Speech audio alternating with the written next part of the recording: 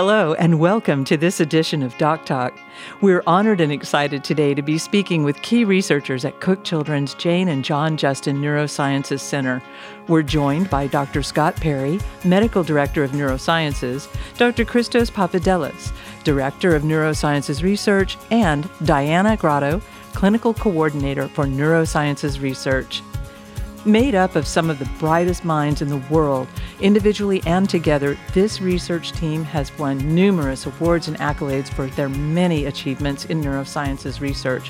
As a result of their work, they've had a major impact on improved outcomes for children and young adults with neurological conditions, not only here in Texas, but nationally and internationally as well. Welcome. Thanks for having us, Jan. I know you all are very busy, so let's just dive right in. You've done a lot of great research here at Cook Children's. Over the last 2 years, Cook Children's Jane and John Justin Neurosciences Center has significantly expanded the Neurosciences Research Center, which includes extensive research into the causes, comorbidities, and treatments for children and adults with disorders of the nervous system. What was the motivation behind that? Dr. Perry? Jan, Cook has had a long history of clinical excellence, right? And we've been doing research for a long time, but a lot of people honestly don't know that. We wanted to take research a step further. So we had always embedded it within our clinical practice on a daily scale, but in order to provide the best care for the patients we take care of, you have to take the next step of innovate and bring new treatments and therapies and things of that nature.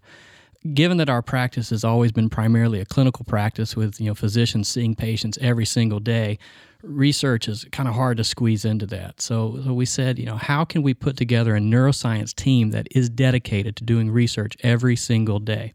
And that's really where the idea for the Dotson Neuroscience Research Endowment came from.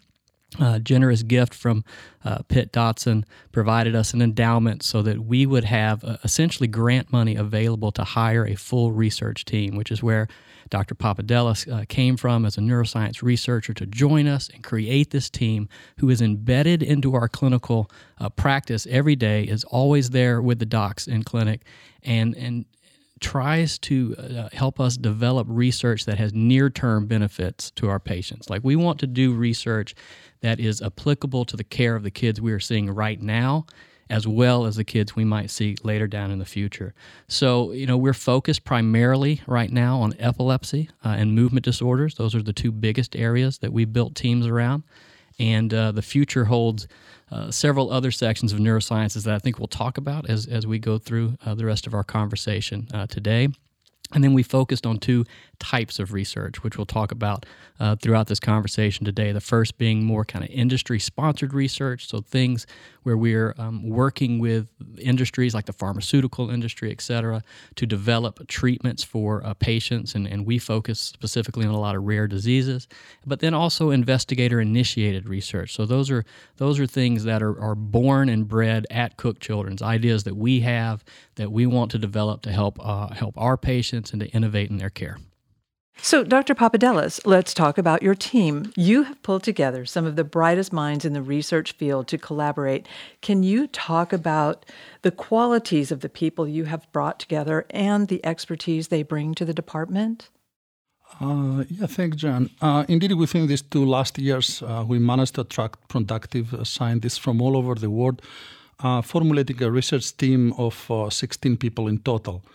We hired Crystal Cooper, a former assistant professor from UT Southwestern, who joined my team last year, bringing expertise on a neuroimaging technique called functional magnetic resonance imaging, or functional MRI, for studying the comorbidities of epilepsy, such as depression and anxiety.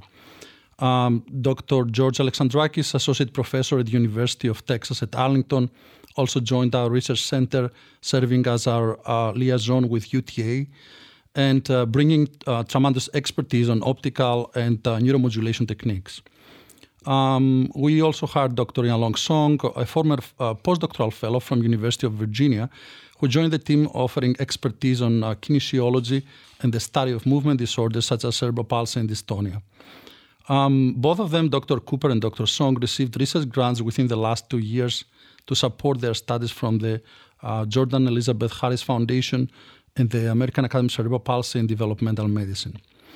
The group has also several PhD students from Europe and Asia who joined the team to work on epilepsy projects and managed to excel actually within a short period of time. Two of them, Ludovica Corona and Margarita Matarese, actually won the Young Investigator Award from the American Epilepsy Society last week, a prestigious award that indicates the quality of our research. Their studies actually were selected among the best from over 1,300 applications submitted in the annual conference of the Society. So your team has been a leader at using advanced neuroimaging techniques in the evaluation of conditions such as epilepsy, movement disorders, and cerebral palsy, as Dr. Perry just mentioned. Can you tell us a little about your current projects?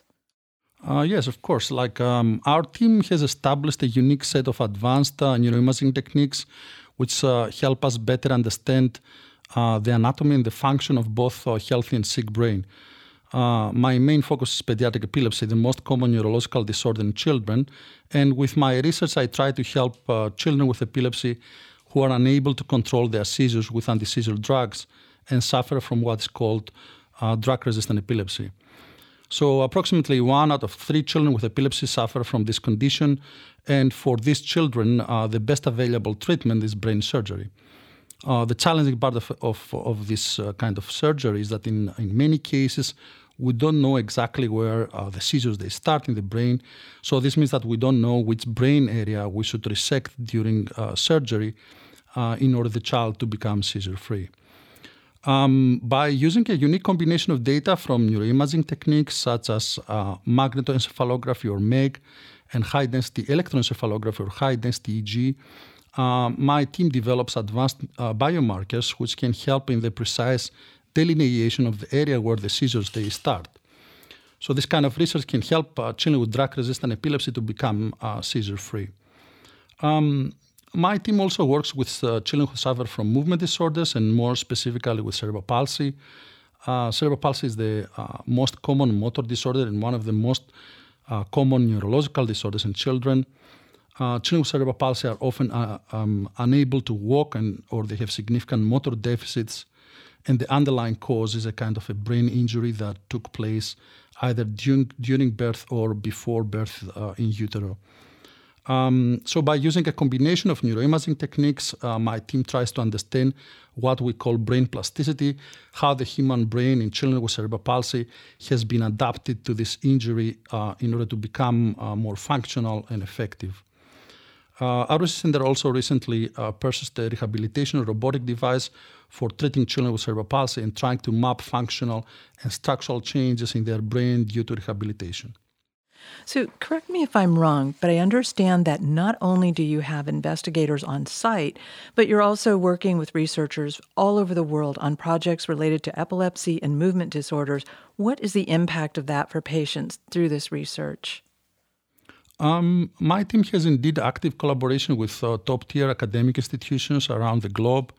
We have an active collaboration with Boston Children's Hospital and Massachusetts General Hospital, both affiliated with Harvard Medical School, my previous institution, and the New York University, as well as academic and health institutes in Canada and Europe, such as the Hospital for Sick Children, affiliated with the University of Toronto and the University of Campus Biomedico in Rome of Italy. Our collaborators and my team believe that our research will benefit children with neurological disorders, such as epilepsy and cerebral palsy, by providing access to unique data that can help their epilepsy surgery or access to unique rehabilitation techniques, such as the robotic therapy for improving the motor deficits of their upper and lower extremities. Now, Dr. Papadelis and his team are not the only members of Cook Children's Neurosciences involved in investigator-initiated research. Dr. Perry, I understand we were the first pediatric epilepsy center in Texas invited to join the Pediatric Epilepsy Research Consortium, also known as PERC. What is that organization, and why does that matter? Yeah, Jan, the Pediatric Epilepsy Research Consortium was founded several years ago to create an environment for collegial research between institutions. And the reason that's important, especially in the neurology world and epilepsy in particular, which this organization focuses on, is that Many of these conditions are quite rare. And so for any center to gain a lot of expertise in one disease process may be difficult and may take years and years to do it. By taking a team that is willing to work together, and I think that's something that we don't see enough of in the world, frankly, and certainly in the United States, is institutions willing to share data together and work together to solve problems. And that's what PERC is all about. I'm honored to be a member of their leadership steering committee. As part of that organization, I founded a few years ago something called the Epilepsy Surgery Database Project. That is a project that currently includes 24 pediatric U.S. epilepsy centers collecting a number of data points on all children referred for epilepsy surgery. And that's just one example of the power of what we can do. Why is that important? As epilepsy surgery may only occur a few times in some centers, may occur 70 or more times in other centers. And their experience, their expertise, and their processes of how they do it, how they select the patients that have surgery, the outcomes of those patients may be very different depending on where you are in the country.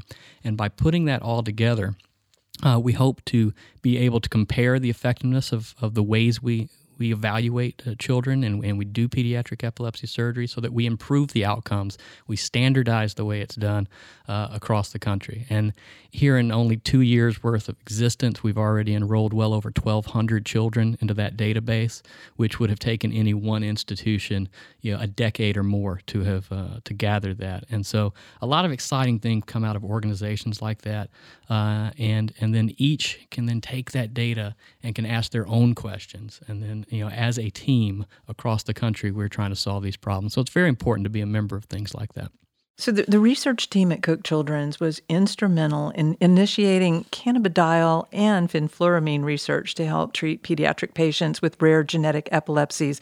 Now these are considered approved treatments. Dr. Perry, can we dive a little more into clinical trials we are doing now, as well as the process for participating in one of these trials? Yeah, absolutely. While investigator-initiated research is super important, we can't underestimate the importance of industry-sponsored research and the development of new drugs. And for us, a lot of the focus, as I said earlier, is on rare disease and rare genetic epilepsy in particular, because that's an area of my interest. Dravet syndrome and other channelopathies such as that. And oftentimes these trials, these are conditions that don't have approved therapies, So people are doing whatever is the consensus best approach to treat them. But fortunately, there's been a lot more interest now in developing therapies for them. And by doing these projects, you open that door to those therapies, as this may be the only way to get it until it's FDA approved. So being able to offer that is really important. In the past, I'd always shied away from industry-sponsored research because most of the trials were drugs that had already been tested and approved in adults. They were available at the pharmacy to be used off-label. And, doing the trial just really, it didn't help as much. But now we have trials that are specifically designed for children with very rare conditions, and offering those therapies to them is just instrumental to great outcomes, which you can see with the outcomes of both those trials you mentioned. The cannabidiol and the fenfluramine had really meaningful impact on people with Dravet syndrome and Lennox-Gastaut syndrome. We've got a lot of exciting stuff coming up. We try our best to offer as many studies for rare disorders as we can. We have some upcoming studies for SCN8A encephalopathy. It'll be the first drug trial for this condition. We have multiple ongoing trials for Dravet syndrome, some of the disease-modifying therapies using antisense oligonucleotide therapy and viral vector therapy, which are really exciting treatments that are aimed at the genetic reason for this condition. So not just treating the symptom of seizures, but trying to correct the genetic abnormality. So that's exciting. A couple other drug compounds we're looking at for Dravet syndrome and some other rare epilepsies. So I think it's an important thing. We try to stay engaged and try to offer as many as we can so that our patients have lots of options out there. Terrific. So since the beginning of COVID-19, we've learned that not everyone is aware of the phases of drug development and the method of getting treatments through FDA approval to make them available to patients. For families or physicians listening that may not be as familiar with the phases, can you walk us through the process?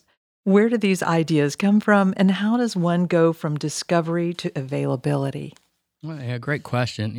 Most of these compounds begin as, drugs in basic science labs that, show in, basic science experiments that they may work towards epilepsy, or maybe they work for that specific genetic condition that we're talking about. And once there's some kind of signal there that you might have something that is useful, that could benefit, then it's going to go through multiple stages of clinical trials. The first stage, or what we call phase 1, is one that is really just taking the compound and mostly using it in healthy volunteers just to get a feel for its safety, toxicity, doses. Is it okay to use in a human, basically, now that it's moved from an animal model. A phase 2 trial. So phase 2 and 3 and 4 are things that most people are going to encounter more often. A phase 2 trial is one in which a group that has the disorder under interest is being studied, but the purpose of the study is really to understand the safety of the drug. So these are going to be smaller trials. We want to make sure it's a safe drug to use in this particular disease process, but we're not going to have maybe enough people in the trial to really understand how effective is it yet. The phase 3 trial is the one where you're going to assess not only how safe is it, but how effective is it for the problem at hand. Most of these are frequently double-blind, placebo-controlled trials. So if we break that down, what does that mean? So double-blind means that myself as the investigator and the caregiver or the patient do not know what treatment they're on.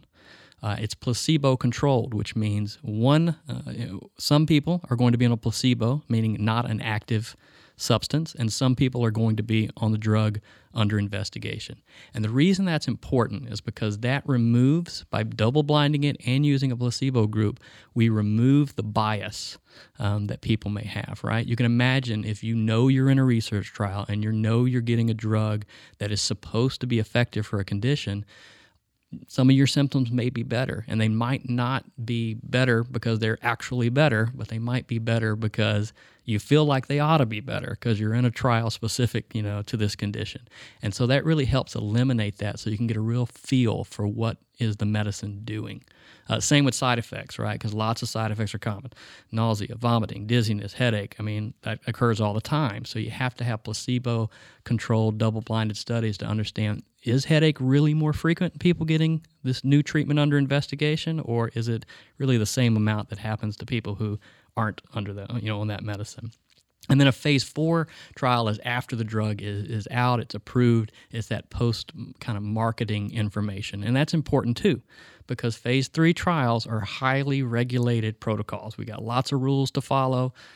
You were, on top of doing everything exactly as it's supposed to do. And in reality, that's not real life. So when you leave the trial and you go off to live real life and you've got all kinds of maybe different medicines you're using, different activities, whatever, we need to understand, did what happened in the trial hold up in the real world as well, and is it still safe and as efficacious as we saw in the original trial?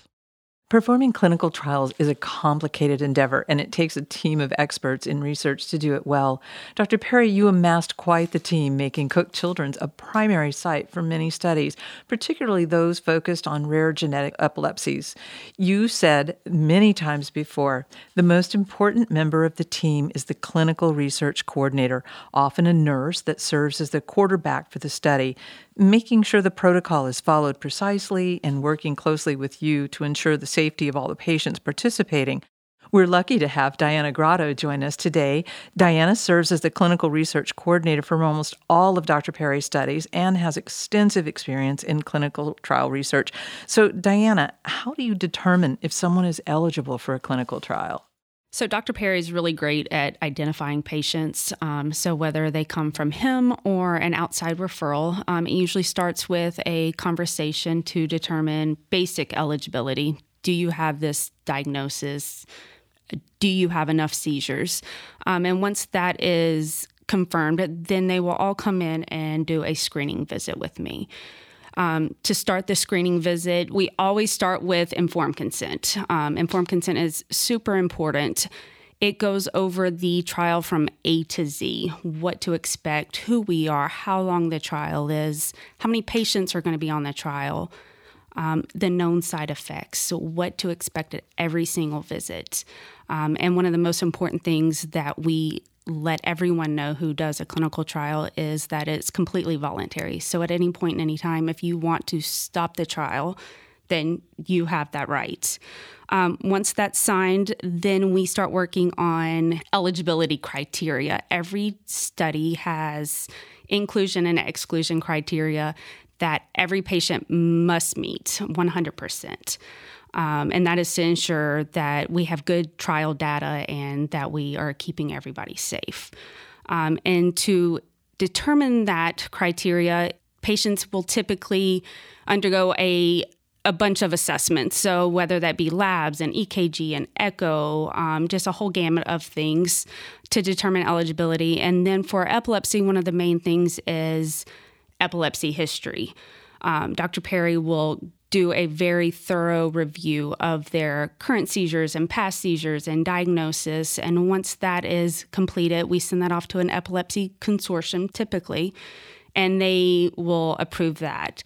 And then lastly, because all we do for the most part is epilepsy studies, we will send patients home with a diary. And so they are to document every seizure they have, typically for about 28 days, to make sure that they are having enough seizures to qualify. Because to determine if a medicine is working, we need to know that they had enough seizures to start with and that we can see a decrease. And so once all that's done, they go home for 28 days, maybe longer. If they meet all the criteria, then they come back and they start the trial. So for parents or patients out there that might be considering participation in clinical trial research, what might you tell them to expect? I would tell them that they will see us often and that the visits are quite long typically. Like I mentioned before, you see a whole bunch of disciplines. You come in, you will meet with me for every single visit. You'll meet with Dr. Perry for every single visit.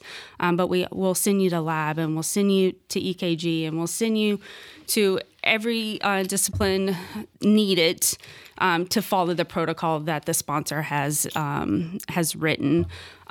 We ask a lot of questions to make sure that you are safe and we're not putting you at risk while you're on this new medication.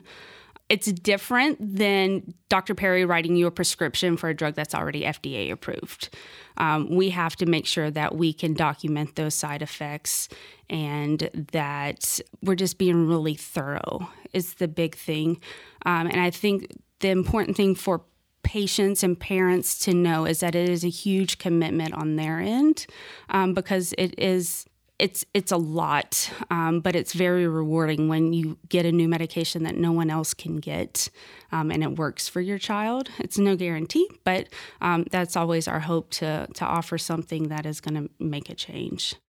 So are there age restrictions or age limitations? Yeah, every protocol has age requirements. So, I'd say typically we see pediatric patients, but we've also seen older patients, adults, because, we offer the study, and if they qualify, then we're going to see them. So if there is a physician with a patient that might qualify to participate in one of our clinical trials, how would the physician refer their patient or reach out to you for more information? I think if we have a physician or even a parent who's interested, a good thing to do is go to our website, go to cookchildrens.org, go to the search box, search for research. So we will have a list of all available trials. It should be up to date. And there should be a link to contact us. You can always call Dr. Perry's office. They will get you in touch with me or the main phone number for Cook and ask for the research department or myself. And I think if you don't find what you need on Cook website, go to clinicaltrials.gov. They have a great search engine. You can type in the diagnosis. They will tell you the what's going on in the study, who's doing it, and have contact information on there as well. Cook Children's has been participating in research for decades, and now that we have the Neuroscience Research Center, we are expanding the capabilities of collaborations with more institutions and other researchers worldwide, creating a hub for research. What do you think the future holds for neuroscience research at Cook Children's? Dr. Perry? Well, Jan, we talked a lot today about, our own investigator research, and then, of course, we spent a lot of time talking about clinical trials and really focused on epilepsy, and that's logical because that's what Diana and I do every day. I think the first thing to know is that I think the clinical trial research will continue to grow well beyond that, and it's already grown well beyond that. We have faculty that do research in demyelinating disorders like multiple sclerosis, neuromuscular disorders like muscular dystrophies, et cetera. And to add to what we were saying earlier about how would you find out about trials, when you go to the website and you look up the faculty members and their areas of neuroscience interest, oftentimes it includes information about maybe what trials they are participating in and they have available. So those are always important places to look. I think the future is super bright. Otherwise, from Dr. Papadelis and his team. Look at what has occurred in basically 2 years worth of being here. A group of none became a group of 16, has got in the American Epilepsy Society meeting coming up 25 abstracts from our institution and our partner institutions, which is a huge jump over 2 or 3 just a couple years earlier. So if that happened in 2 years, I think you can expect a lot of growth from that. We do hope to build out into the other regions of the neurosciences. One of the purposes of bringing in Dr. Cooper was her interest in mental health, and so not just looking at the mental health comorbidities of epilepsy, but the mental health comorbidities of other disorders of the nervous system, building into research into autism and developmental pediatrics with our partners at the Child Study Center at Cook Children's.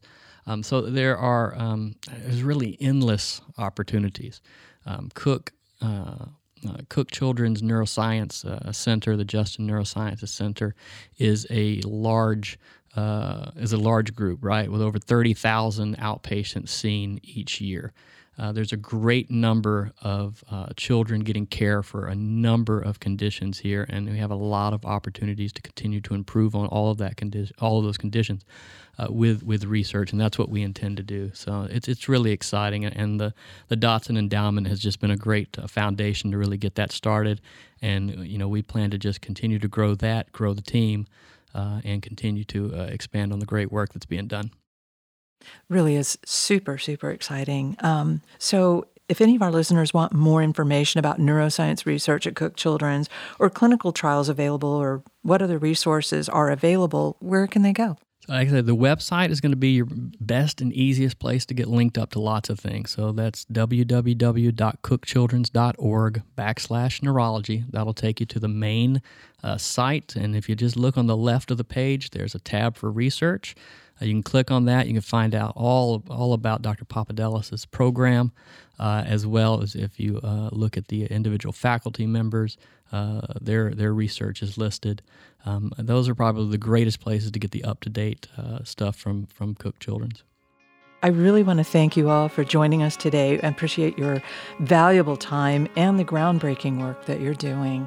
Thank you, John. It's been a pleasure. And thank you for listening. If you'd like more information about this program or any program at Cook Children's, please visit us at cookchildrens.org. Like what you heard? You can subscribe to cookchildrens.talk wherever you get your podcasts. You can also subscribe to our Doc Talk newsletter on our health professionals website.